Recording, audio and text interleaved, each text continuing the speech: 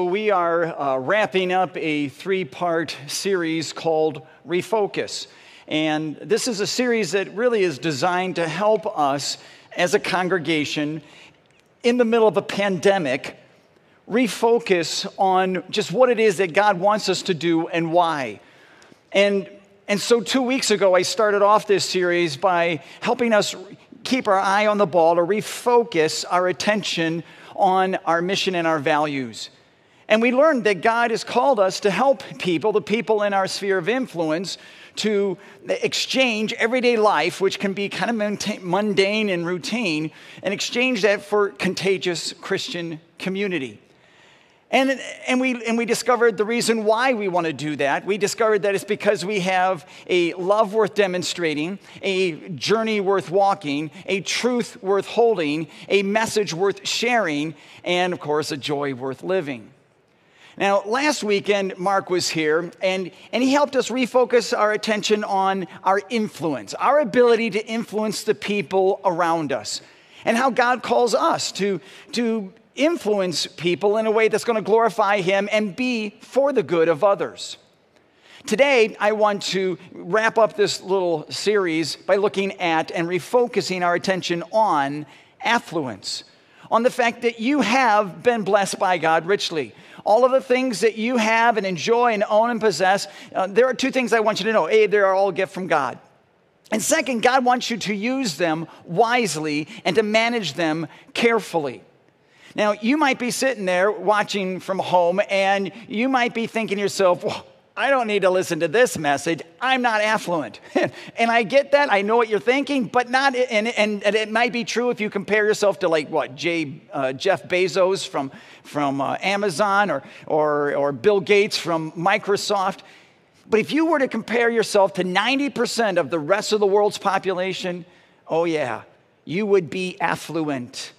In fact, just living here in the United States of America means that you are wealthy by every other standard of the world. Just the fact that you have, well, let me just ask you, if you have money in your checking account or savings account, if you have some cash in your wallet or in your purse, if you have some loose change lying around somewhere in the house, I can tell you for a fact, you are a part of the 8% of the wealthiest people on the planet. So, again, my goal is to get us to refocus our attention on that affluence, on how God has so richly blessed us, how He is so generous, as well as how each of us, as part of His family, His church family, this family called Royal Redeemer, how we are called to faithfully use that affluence, to use it in a way that's going to honor God and bless others. And by the way, just so you know, when you give out of your affluence, all right, when you give and share the money that God has entrusted to your care with His church so that it can bless other people, it should always, always flow out of the fact that God has given to you first in Jesus, that He has given to you first in Jesus Christ as your Savior. And what I want to do today is just share with you a couple of reasons why we want to give in response to what God has given to us in Jesus, and look and see how Jesus is the perfect role model when it comes to giving. For example, when Jesus gave willingly. Right? Nobody forced Him to die on the cross. When He gave up His life, He gave it of His own free will. He did it willingly. Now look at what Jesus says here. It's in John 10. Jesus says, I lay down my life for the sheep. No one takes it from me, but I lay it down of my own accord. Second way that Jesus gave, of course, was that He gave sacrificially. And we are pretty familiar with that. Right? We know that when Jesus laid down His life on the altar of the cross, He did it so that we could be cleansed and so that we could be adopted into God's family. In Hebrews 9, it says this, just as man is destined to die once and after that to face judgment, so Christ was sacrificed once to take away the sins of many people. Jesus gave sacrificially. Third, Jesus gave expectantly. Jesus gave Himself, knowing that His life, death, and resurrection would be sufficient to restore you, me, and everybody everywhere into a relationship back with God. A relationship where we are forgiven and saved. In Romans 5, Paul says, "For if when we were God's enemies, we were reconciled to him through the death of his Son, how much more, having been reconciled, shall we be saved through his life?" Fourth, when Jesus gave generously. Right? He gave you his all. Even though he was holy and perfect, he absorbed the filth of your sin so that your guilt could be removed. I love this verse from 2 Corinthians 5, verse 19, where Paul says, "God made him who had no sin to be sin for us, so that in him we might become the righteousness of God." So those are just 4 examples of how Jesus gave to you, to me, to this world. And based on that, what I'd like to do is, again, refocus our attention on our affluence. I want to refocus on our giving and how God wants us to give. And again, it's always going to be in response to how he has given to us first in Jesus. But to help us learn God's plan for giving, what I want to focus in on is that passage that Mark read a moment ago from 2 Corinthians 9. And in that passage, we're going to discover, when it comes to giving, what it is that God wants us to do, how God wants us to do it, and what God offers when we do it. So those 3 things, in short, based on this passage from 2 Corinthians 9, God provides for us a principle, a procedure, and a promise. So let's jump right in. And when it comes to God's plan for our giving, and again, our giving is always going to flow out of how God has given to us. It's always in response to God's gift to us in Christ. But when it comes to giving, God's plan involves, first of all, a principle. What it is that God wants us to do. And what God wants us to do is to give in faith. So if you're going to give to a ministry in Christ Church, give in faith. So what does that mean? Well, maybe think about it this way. Imagine a farmer somewhere in central Ohio, and imagine that the farm has, all the harvest has been, all the crops have been harvested, and he's turned the ground over for the winter, and he looks out at the hundreds of acres of his farm field, and he sees, dirt. There's no harvest anymore because he's already taken it in. He obviously wants a harvest next year. So as he's standing there looking at all that dirt, he doesn't just stand there and continue to look at all that dirt. He doesn't complain about the fact that he's got a bunch of dirt. What does he do? He gives. He gives the dirt the seed that it needs in the spring, and he gives in faith, trusting that that seed that he plants, that he sows into the ground, is going to germinate and grow and produce a harvest. Okay, that's the principle. It's giving in faith. And in that passage that Mark read a moment ago from 2 Corinthians chapter 9, Paul says it this way in verse 6. Paul says, "Whoever sows sparingly will also reap sparingly, and whoever sows generously will also reap generously." And what Paul is saying is that God's financial plan for your life starts with giving, with sowing, and giving in faith. Now, you might be sitting there thinking, well, I don't know if I have enough to give or if I'll have enough to give. And you know what? I get that considering all of the circumstances that many of us are facing. But that's the point. God wants you to give what you have so that he can test your faith, so that he can get you to trust him. That's why this principle isn't just give. What is it? It's give in faith. It's saying, God, I'm going to give trusting you.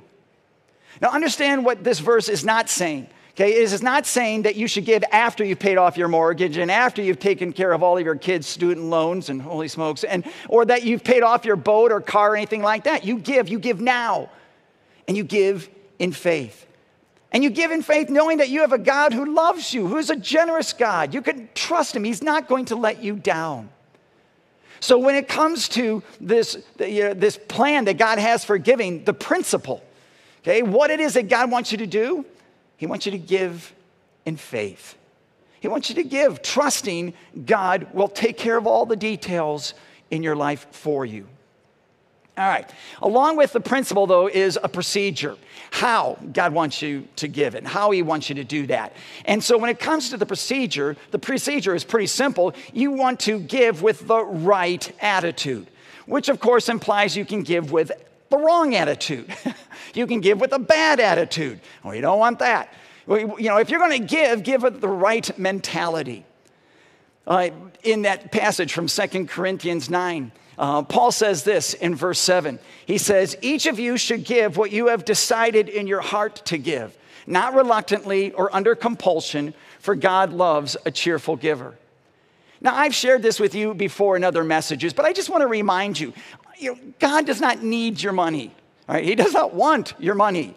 Actually, all the money that exists that you have belongs to God. Right? He's just generously letting you use it for the 100 so years that you're here on this earth. And when you die, he's going to give that money to somebody else.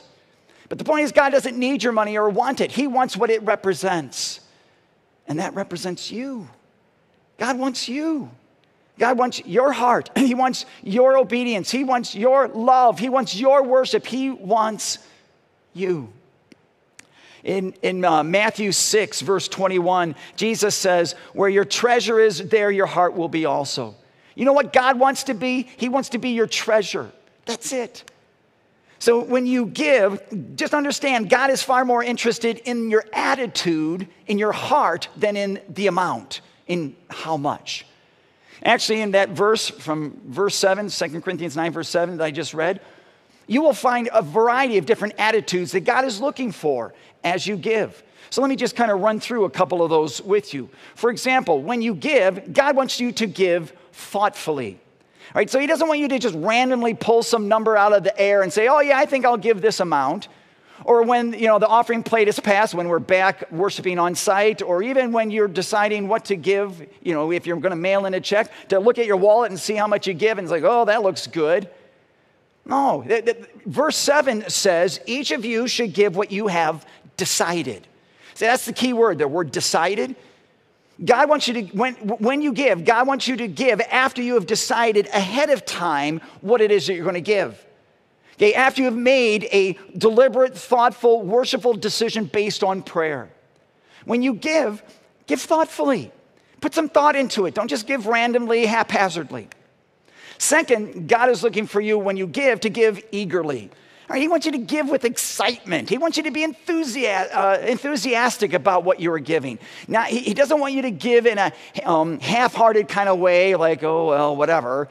Or, grudgingly, okay, I guess if I have to. Nor does God want you to give if you're going to feel guilty if you don't give. Right, 2 Corinthians 9, verse 7, that verse I just read, it says, don't give reluctantly.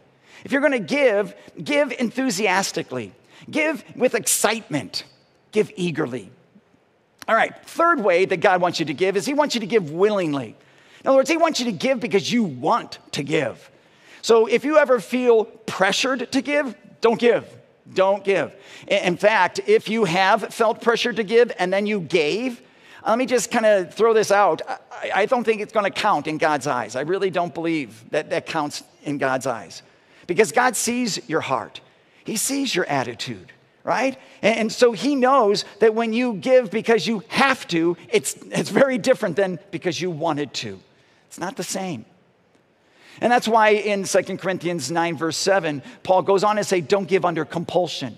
If you're going to give, give because you want to. Give of your own free will. Give willingly. Fourth, God also wants you to give joyfully. God wants you to be happy when you give. He wants you to be glad that you can give. In 2 Corinthians 9, verse 7, Paul says it this way. God loves a cheerful giver. And that's what Laura was talking about with the Skittles, right? God is a cheerful giver. He loves a cheerful giver because he is a cheerful giver. He joyfully gave you Jesus. He joyfully gives you all the blessings that you have even now. So he wants you to be just like him. He wants you to be a cheerful giver. And when you give joyfully. Be glad that you do that. One last way that God wants you to give, based on what God's word says, is weekly. I know that weekly is not an attitude. It's more of a time frame. But it does, how you give consistently is going to reflect the attitude of your heart. In a different verse, in 1 Corinthians 16, verse 2, Paul says this. He says, on the first day of every week, each one of you should set aside a sum of money in keeping with your income. Now, again, I realize that you're watching me from home or wherever you might be. And I'm preaching on a Sunday morning. I don't know when you're watching this. It might be Tuesday afternoon. But when Paul says on the first day of the week, he's talking about Sunday, because that was the day of worship, and it normally is a day of worship. And the point here is that when you worship, whether it's on a Sunday morning or a Tuesday afternoon, there are a couple of things you should plan. You should plan to sing some songs. You should plan to pray some prayers. You should plan to hear a message, and you should plan to give. That's what God is looking for. That should be part of your worship. Worship involves giving. It involves giving. And as you give, you want to certainly keep in mind that it doesn't necessarily have to be the first day of the week. It can be, I know some people have automatic withdrawals, so it might be every other week or once a month. When you give, the point here is that you give consistently. Because that tells God that He is consistently your treasure, that He is your heart's desire. Now, I understand that trying to live with that kind of an attitude, right, where you give thoughtfully, eagerly, willingly, joyfully, that can be hard. It's easier said than done. So to help you with that, with your attitude when giving, let me share with you two things for you to remember. Number one, remember that it all comes from God, right? Everything that you have, everything that you possess, your income, your savings, it comes from a God who loves you and loves to be generous to you. In 2 Corinthians 9, that passage we're looking at, it says in verse 10, "He who supplies seed to the sower and bread for food will also supply and increase your store of seed."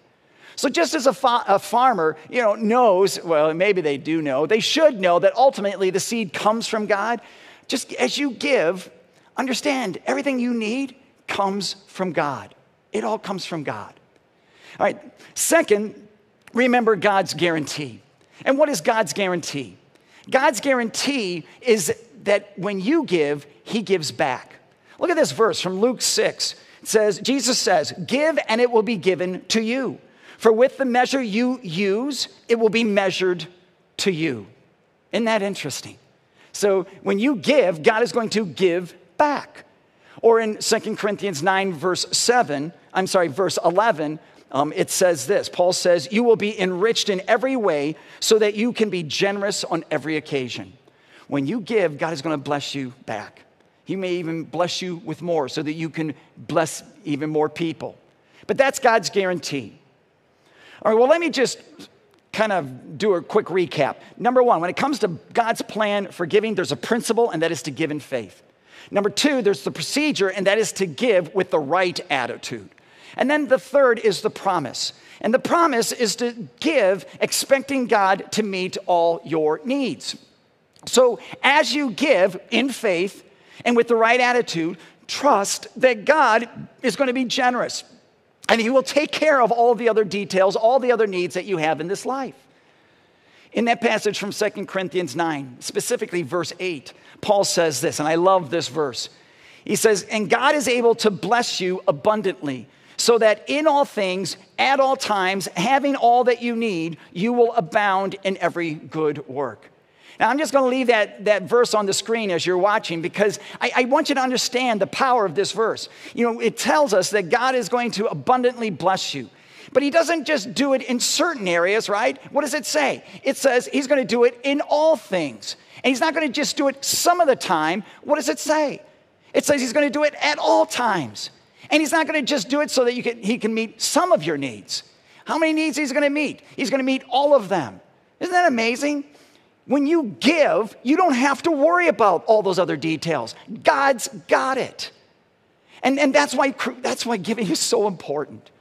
Paul says it this way in 2 Corinthians 9. Verse 13, he says, "It is a proof of your faith."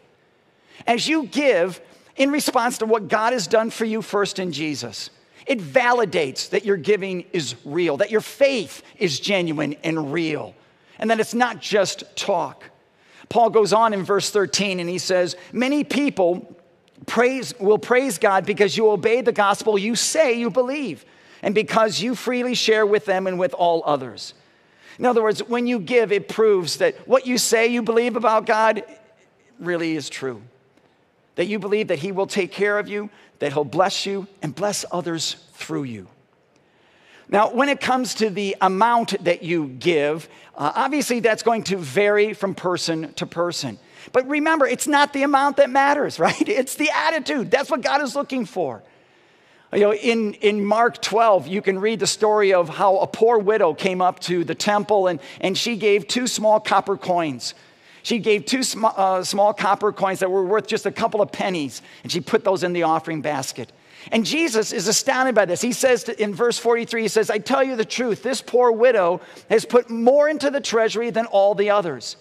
How is that possible? It's because Jesus, is looking at the attitude, not the amount. He looks at your heart. And that's, I guess, what I want you to walk away with. Just understand, God is looking at your attitude. He's looking at your heart when you give. When you give in response to how he has already given to you first in Jesus Christ. And I guess I know that many of you already realize this, but I just want to remind you. I want to remind you that when Jesus died on the cross for you, he paid for 3 things. First, he paid for your forgiveness. Jesus paid for every mistake, every failure, every bad choice that you made in your life, every act of disobedience or rebellion, all of it. He absorbed the punishment that you deserved so that you could be forgiven. He paid for your forgiveness. Second thing Jesus paid for is he paid for your freedom. He prayed so that you could be free from guilt, free from the fear of death, free to discover the purposes that God has in store for you, free to be the person God has designed you to be. He paid for your freedom. Third thing that Jesus did is he paid for your future. Your eternity in heaven is guaranteed. It's a done deal. It's a done deal because it is a gift of God's grace to you through faith in Jesus as your Savior. Now, the reason why I share all of that is just to remind you that if you can trust God with your forgiveness and with your freedom and with your future, you can certainly trust him with your affluence, with your giving.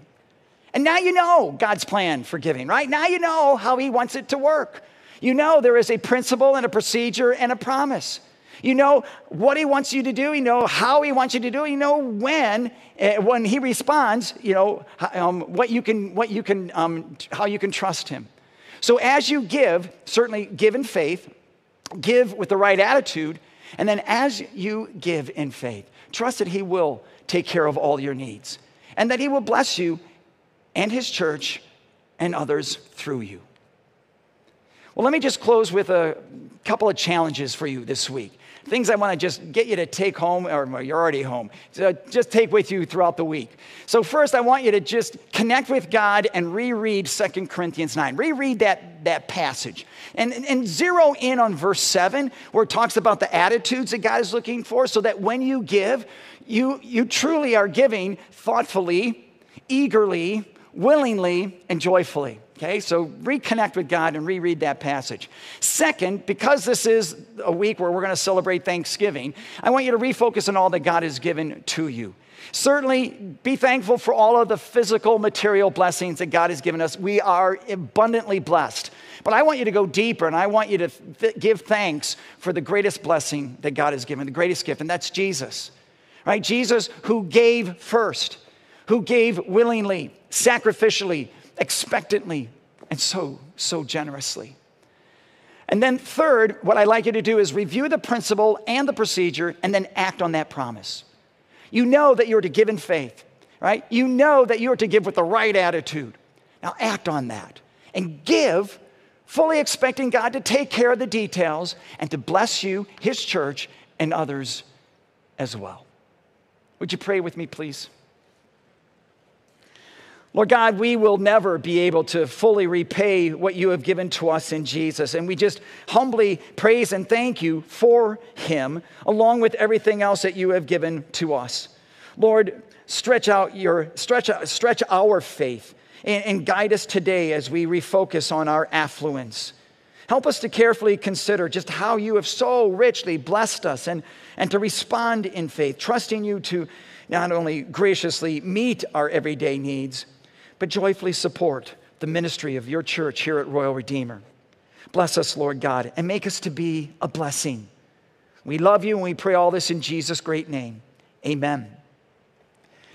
So In response to what God has given to us, I now invite you to take part in this act of worship where you give. Right? Give as an act of love and worship of your Lord God. On the screen, there are different ways by which you can give. And if you go to our website, you'll see that it might look a little different, but it's still a safe and secure way. We just kind of updated some of our giving protocols.